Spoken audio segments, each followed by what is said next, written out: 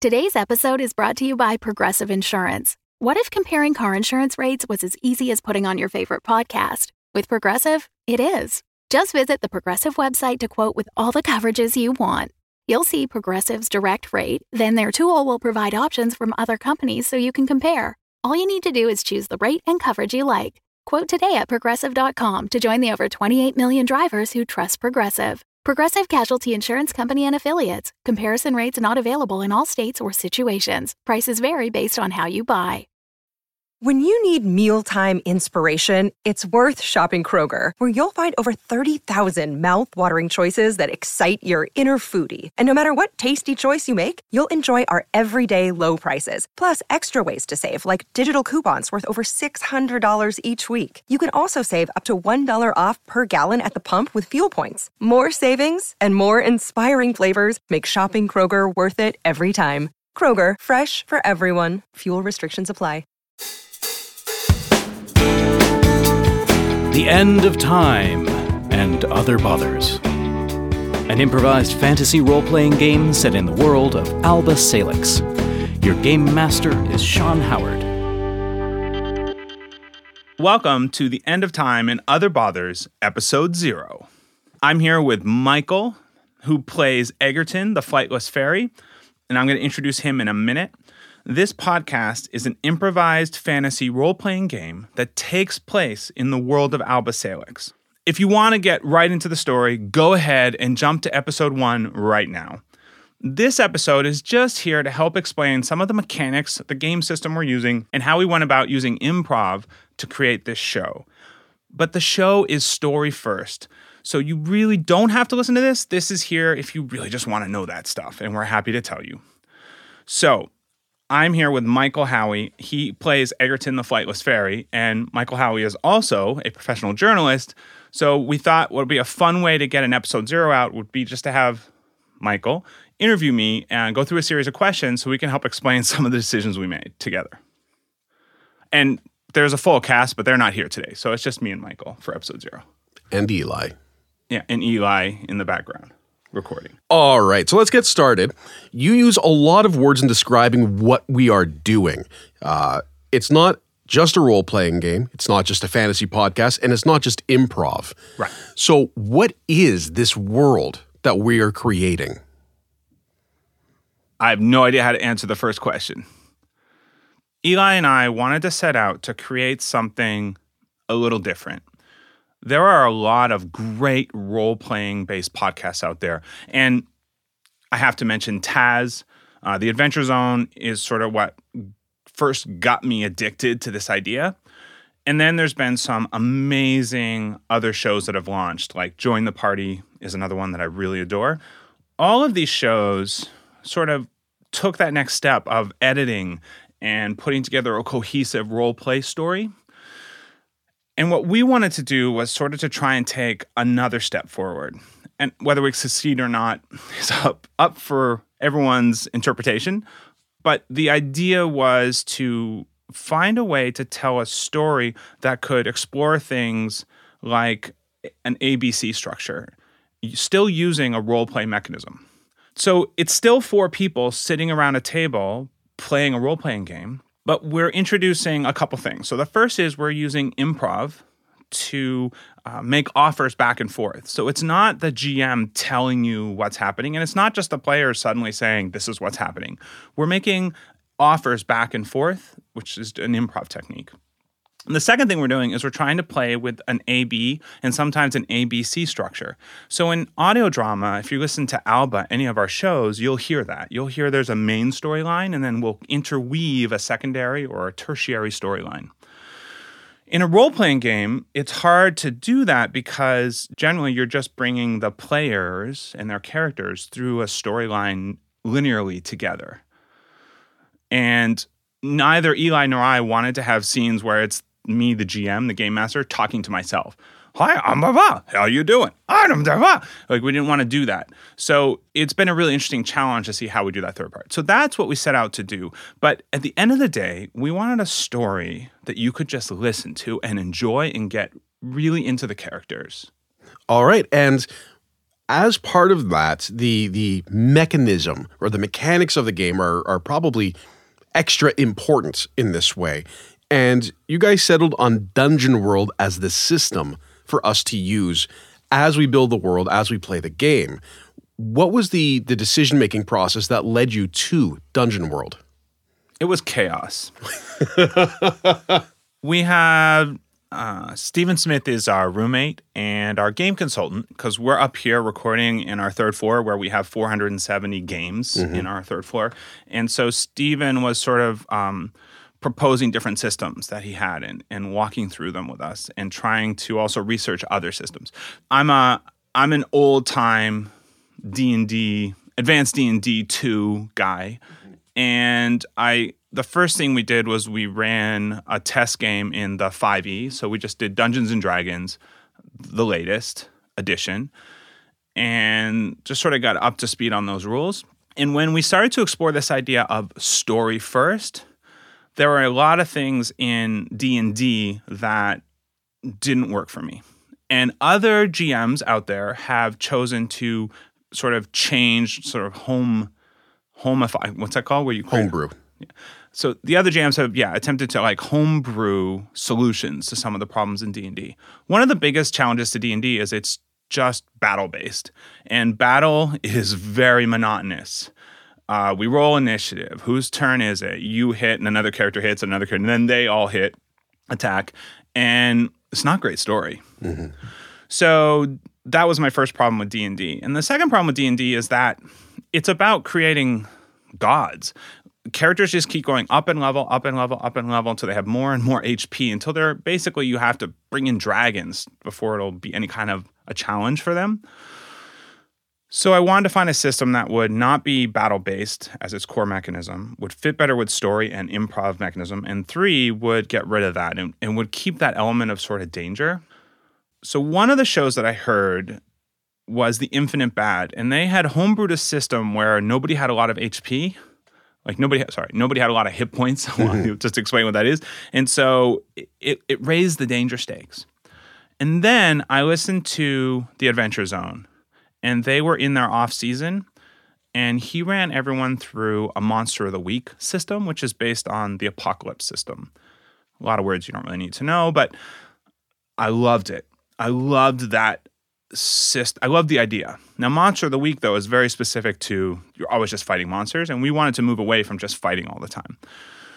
But that led me down the Apocalypse path to Ender a long way, and so I started looking at different Apocalypse systems, and Dungeon World is basically Dungeons and Dragons ported over to the Apocalypse system, and it's super fun, and I loved it. And so that's the one we ended up choosing. And along the way, I was one of the many people who lived through your tirades about perception checks. And we're going to get into dice rolls a bit later, but this is fun for me to relive. It is Sean literally ranting about perception rolls as we were just out and about. So we will get into that. I just had to remember. Can you that. see the paper you're referencing right now, Michael? You better roll to check. Is that car coming towards us while we're driving? I don't know. Perception check. Yeah, I wanted to get rid of perception checks. It got a little dangerous for all of us. Eli and I have had to form a support group, in fact. Player sheets are an integral part of role-playing games. Yeah. Let's talk about what player sheets are and what the player sheets in Dungeon World generally look like, as they are all unique. I think with all of the Apocalypse system games, the ones based on the Apocalypse system, the player sheet is far more of the game than most role-playing games. So the idea is that in Dungeon World, the player sheets that every character has outline pretty much all of your abilities. And the idea is that you, as you maybe level up or you get better at something, you can select or get new moves. So Dungeon World is broken into moves. People take moves. And all of those moves are listed on the individual player sheets. So you'll hear, sometimes we'll reference a player sheet. The thing I really liked about Dungeon World was it's not all defined, and there's a lot of people out there sort of creating their own player sheets. So rather than changing the system, which we've done a little, you can just create a new player sheet. So we have Blatt, who's a half demon, and I basically found someone who had created a demon and used that as inspiration and basically created a whole new player sheet specific to Blatt and his abilities. So one of the things that we did with this campaign is we started everyone off as level 0. So I created a version, which was, in hindsight, way more work than I needed to do, but I created a version of everyone's player sheets that didn't have a class, so like a job. So to translate that, in D&D, you'd have a fighter or a ranger or a paladin, and that defines what you can do. It's the same thing in Dungeon World, but that would be called your class. So nobody had a class and everyone had no level, but you had some innate moves that were specific to your race. So I love the fairy cake. I'll read it. And I think we read it in episode 1 or 2. It comes up pretty quickly. It might be 3 now based on how it's all come down. But so one of the moves that's on Egerton's sheet is called fairy cakes. When you feed someone one of your fairy cakes, sweets or nom-noms, roll plus wisdom. On a 10 plus, you heal them for a certain number of points. So you're healing them on a 10 plus roll. On a 7 to 9 roll, which is called a partial success, which we'll explain in a minute, you heal them, but with a side effect, like drunken, blindness, tripping. And that's just an example of, and that's it. That's what's written. And it's a very simple move, but it's a lot of fun in game to play with that these fairy cakes are so powerful. They come with sometimes a side effect. And so what I love about Dungeon World is that we were able to use these player sheets and sort of customize them to the world in the game. And the player sheets still do have the traditional RPG strength, wisdom, charisma, dexterity, constitution. Yeah, which we should explain if somebody's new and like, oh, what is all this stuff? Strength is how strong you are. Athletic. Intelligence is how smart you are. Used by wizards to cast spells, same as in Dungeons & Dragons. Dexterity is how dexterous you are, like an acrobatic move would be based on your dexterity score. Wisdom is sort of like, I like to think of it as street smarts. Constitution is how hardy you are, like, are you sickly or are you really hardy? And charisma is your charisma. It's how good you are at interacting with people or influencing people. And so, yeah, it has the same ones from D&D. The way the roles work is, for me, the big difference between Dungeon World. Well, there's a lot of differences, but this is the one that, as a game player, jumps out the most. Yeah. In Dungeons & Dragons, as we've already mentioned, you roll for pretty much everything you want to do, and you've got several different types of dice. But you're almost always rolling the 20-sided die. Yeah. In Dungeon World, all of us, and in our game particularly, all of us have 2 6-sided dice in front of us, and there are some times when we have to roll, but it's not the same as do you succeed or fail. I think the best way to do it then is to explain. We can use the fairy cakes as the example. How do we use these 2 dice to determine what happens? So what I like about Dungeon World is it's built for action first. So basically in the game, you're going to hear a scene where Egerton, Michael, you bring out your fairy cakes and Marisa, who's playing Darcy, says, actually, no, I could use a fairy cake right now. It's a very good Marisa impression. Thank you. Yeah. And she's having a hard time and she accepts this fairy cake. Basically, the story came first and said, okay, someone's going to eat a fairy cake. And then Michael would roll 2d6 because it's his fairy move. So he would roll the... I'll do it again. You're laughing while I roll the dice. It's because you keep rolling ones. I know. I'm rolling really bad, everyone. So Michael would roll the dice, and because the move says roll plus wisdom, he would add his wisdom modifier. So he rolled 2d6. In this case, I rolled a 7. So I would add plus 1, because that's what Egerton's modifier is for wisdom. So I would have an 8. And the way it works is very simple. 1 to 6 is a failure. 7 to 9 is a partial success. 10 plus is absolute success. So in a role-playing game, if I rolled an 8, Darcy would be healed, but she would have some kind of effect happen to her. So she might be blind. I think that happens in somebody, we won't say who, in episode 2 or 3. So what's really fun about Dungeon World and it's difficult for me, and I'm struggling with it as a GM, is I'm used to playing games where there's success or failure, and there's super success or super failure, like a critical fail, roll a 1. They're funny because you did it so badly, or 20 is a super success. In Dungeon World, there's failure, which is basically I make a hard move, something doesn't go well. Maybe she has an allergic reaction to it. Who knows what happens? A partial success is where there's something that doesn't go the way you want, but it is a success. So you have to allow the success to happen, and then you have to introduce what the cost is.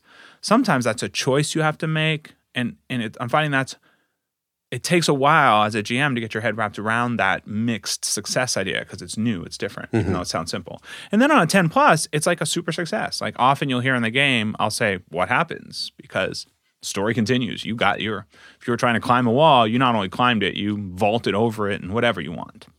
So that's how the dice roll.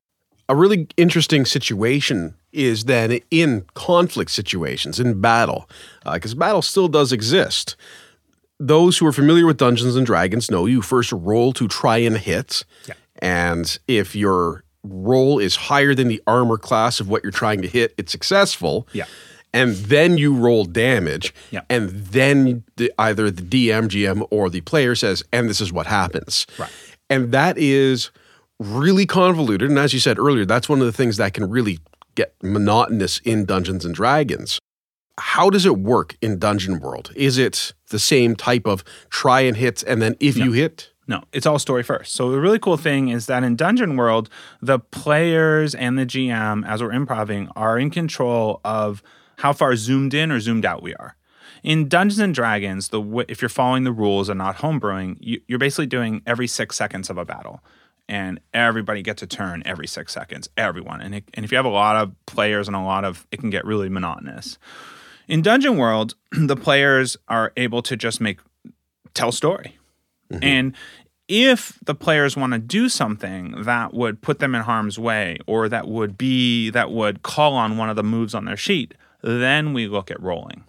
But as you're going to see as you listen, it's not a lot of rolling. If a player says, I want to see if I can see where the enemy is, and I'm going to, yell at someone, and I'm going to move over to this location, and you're nowhere near, you're not in harm's way, then that's what, it just happens. The story continues. Everyone's playing.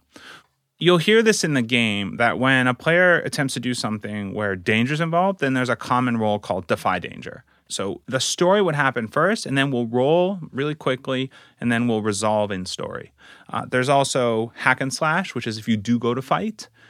But unlike being like you hit, it's like you can do a complex move as a character. You can be like, I wrenched the goblin away from the catapult so I can reach the lever, and that might be a Hack and Slash move. So it's a lot more fluid, and there's less rolling, and there's no initiative.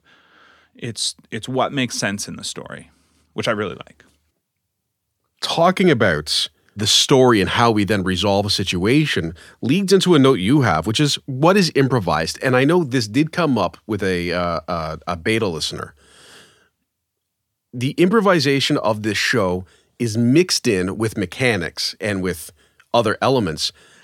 What parts actually are improvised? The entire show, we are using improv tools that you won't even hear or notice. So the role-playing is how we move through the world, and we have moves, and we just, that's the mechanism by which we're running this story. Improv is how we're running the story. So in the opening of episode 1, I won't give too much away here, but there's a back and forth between myself and Blatt around pneumatic tubes and a unsticking stick that he came up with, and a high-pitched scream of the whistle, and all of this back and forth. We constructed that space, his job, what happens, all without stopping to go, okay, wait, what happens next? Who's doing what? It was all by doing offers back and forth. So there's a scene that people, the beta listener, couldn't believe was improv, where Egerton, your character, you had no idea where you were starting. No, yeah. Right. So suddenly I say we cut, and the camera moves, and we move in on a building, and we're coming in on a boardroom. Like, Michael's eyes were just getting wide when I was doing it live when he realized, oh God, this is me. Yeah. And I set up a scene, and then there's a moment where you had a slide. You had a bunch of slides prepared because that's what you introduced. So you introduced based on what I set up that you are preparing slides for presentation, and then I gave you what the title of that slide was, just in flow. I'm like, oh, and the title of the slide, right, is X, and something I did it better than that, and you just went with it. Yeah. And that's improv. So improv is making offers. And if we do it well, you don't even realize that offers are being made. And it's just a flow. And it's not easy to do. And so selecting the players around the table, a lot of work went into selecting the players around the table. We wanted some people that were, well, I'll be honest, I wanted one person that was an expert improver. I wanted one person that had a really strong acting background that was interested in improv. And I wanted another person that was a role-playing geek. And I wanted this all to mix together, and I wanted us to have fun, and it seems to be working. And so everyone is improving, though. Everyone is learning and improving and making offers. And there's a really funny scene where I start blocking offers with a character. That's what he does. And your character, Egerton, sort of called me out in game. It was really funny. But yeah, so that's that. The improvise, you won't really notice it. It's the fact that we are just going, we're creating a story together. And we're using a lot of yes and. So the idea is yes and is you take an offer, even if it's not what you expected, like the food scene, and you go with it. Or yes, but you take it and you turn it. Or a no but. You can also do a no but where you say no and you're turning the scene, but that's more difficult to do. And there are offers being made by the players that are shaking the very foundations of the show. So one of the things that we haven't talked about is we're trying to put this show into the Alba Salix universe. Alba Salix is our first show, our first podcast. It's a fairy tale medical sitcom with a full cast. And so that presented us with a few challenges on how to integrate into the world, a world where there's already canon.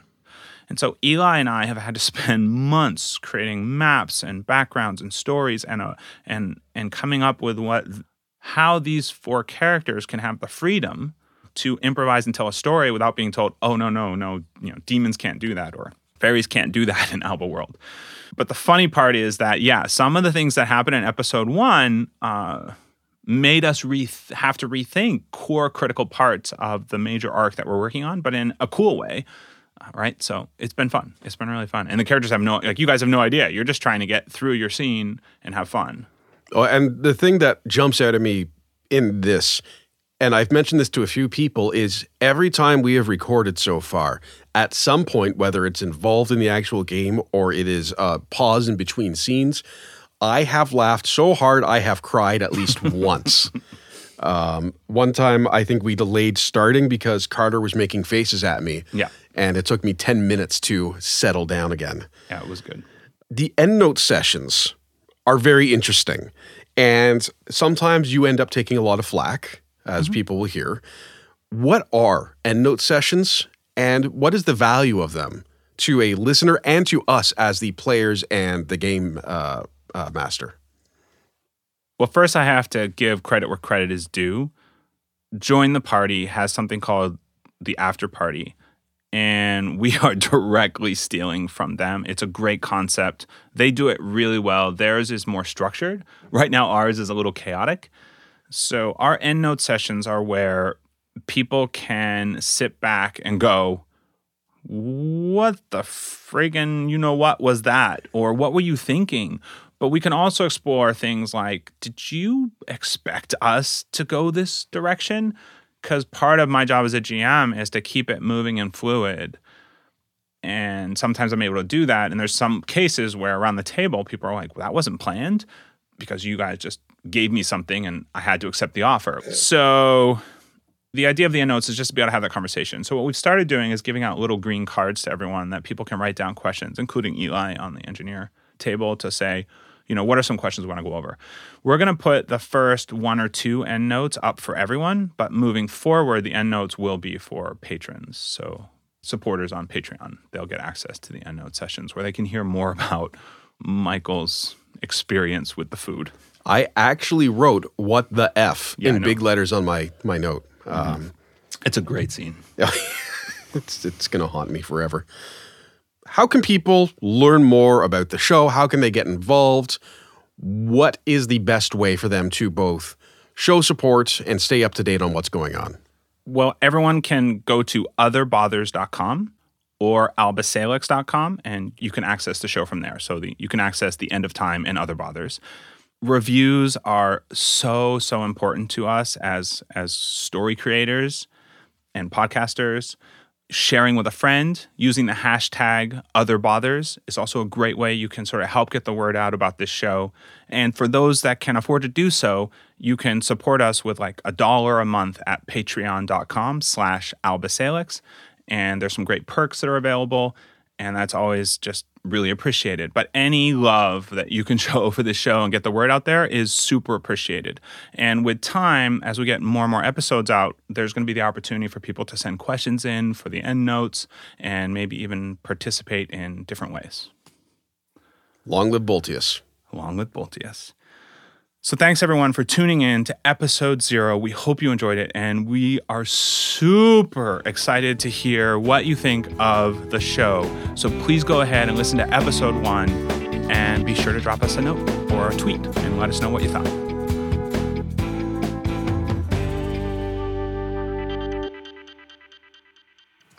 What's that warm-up?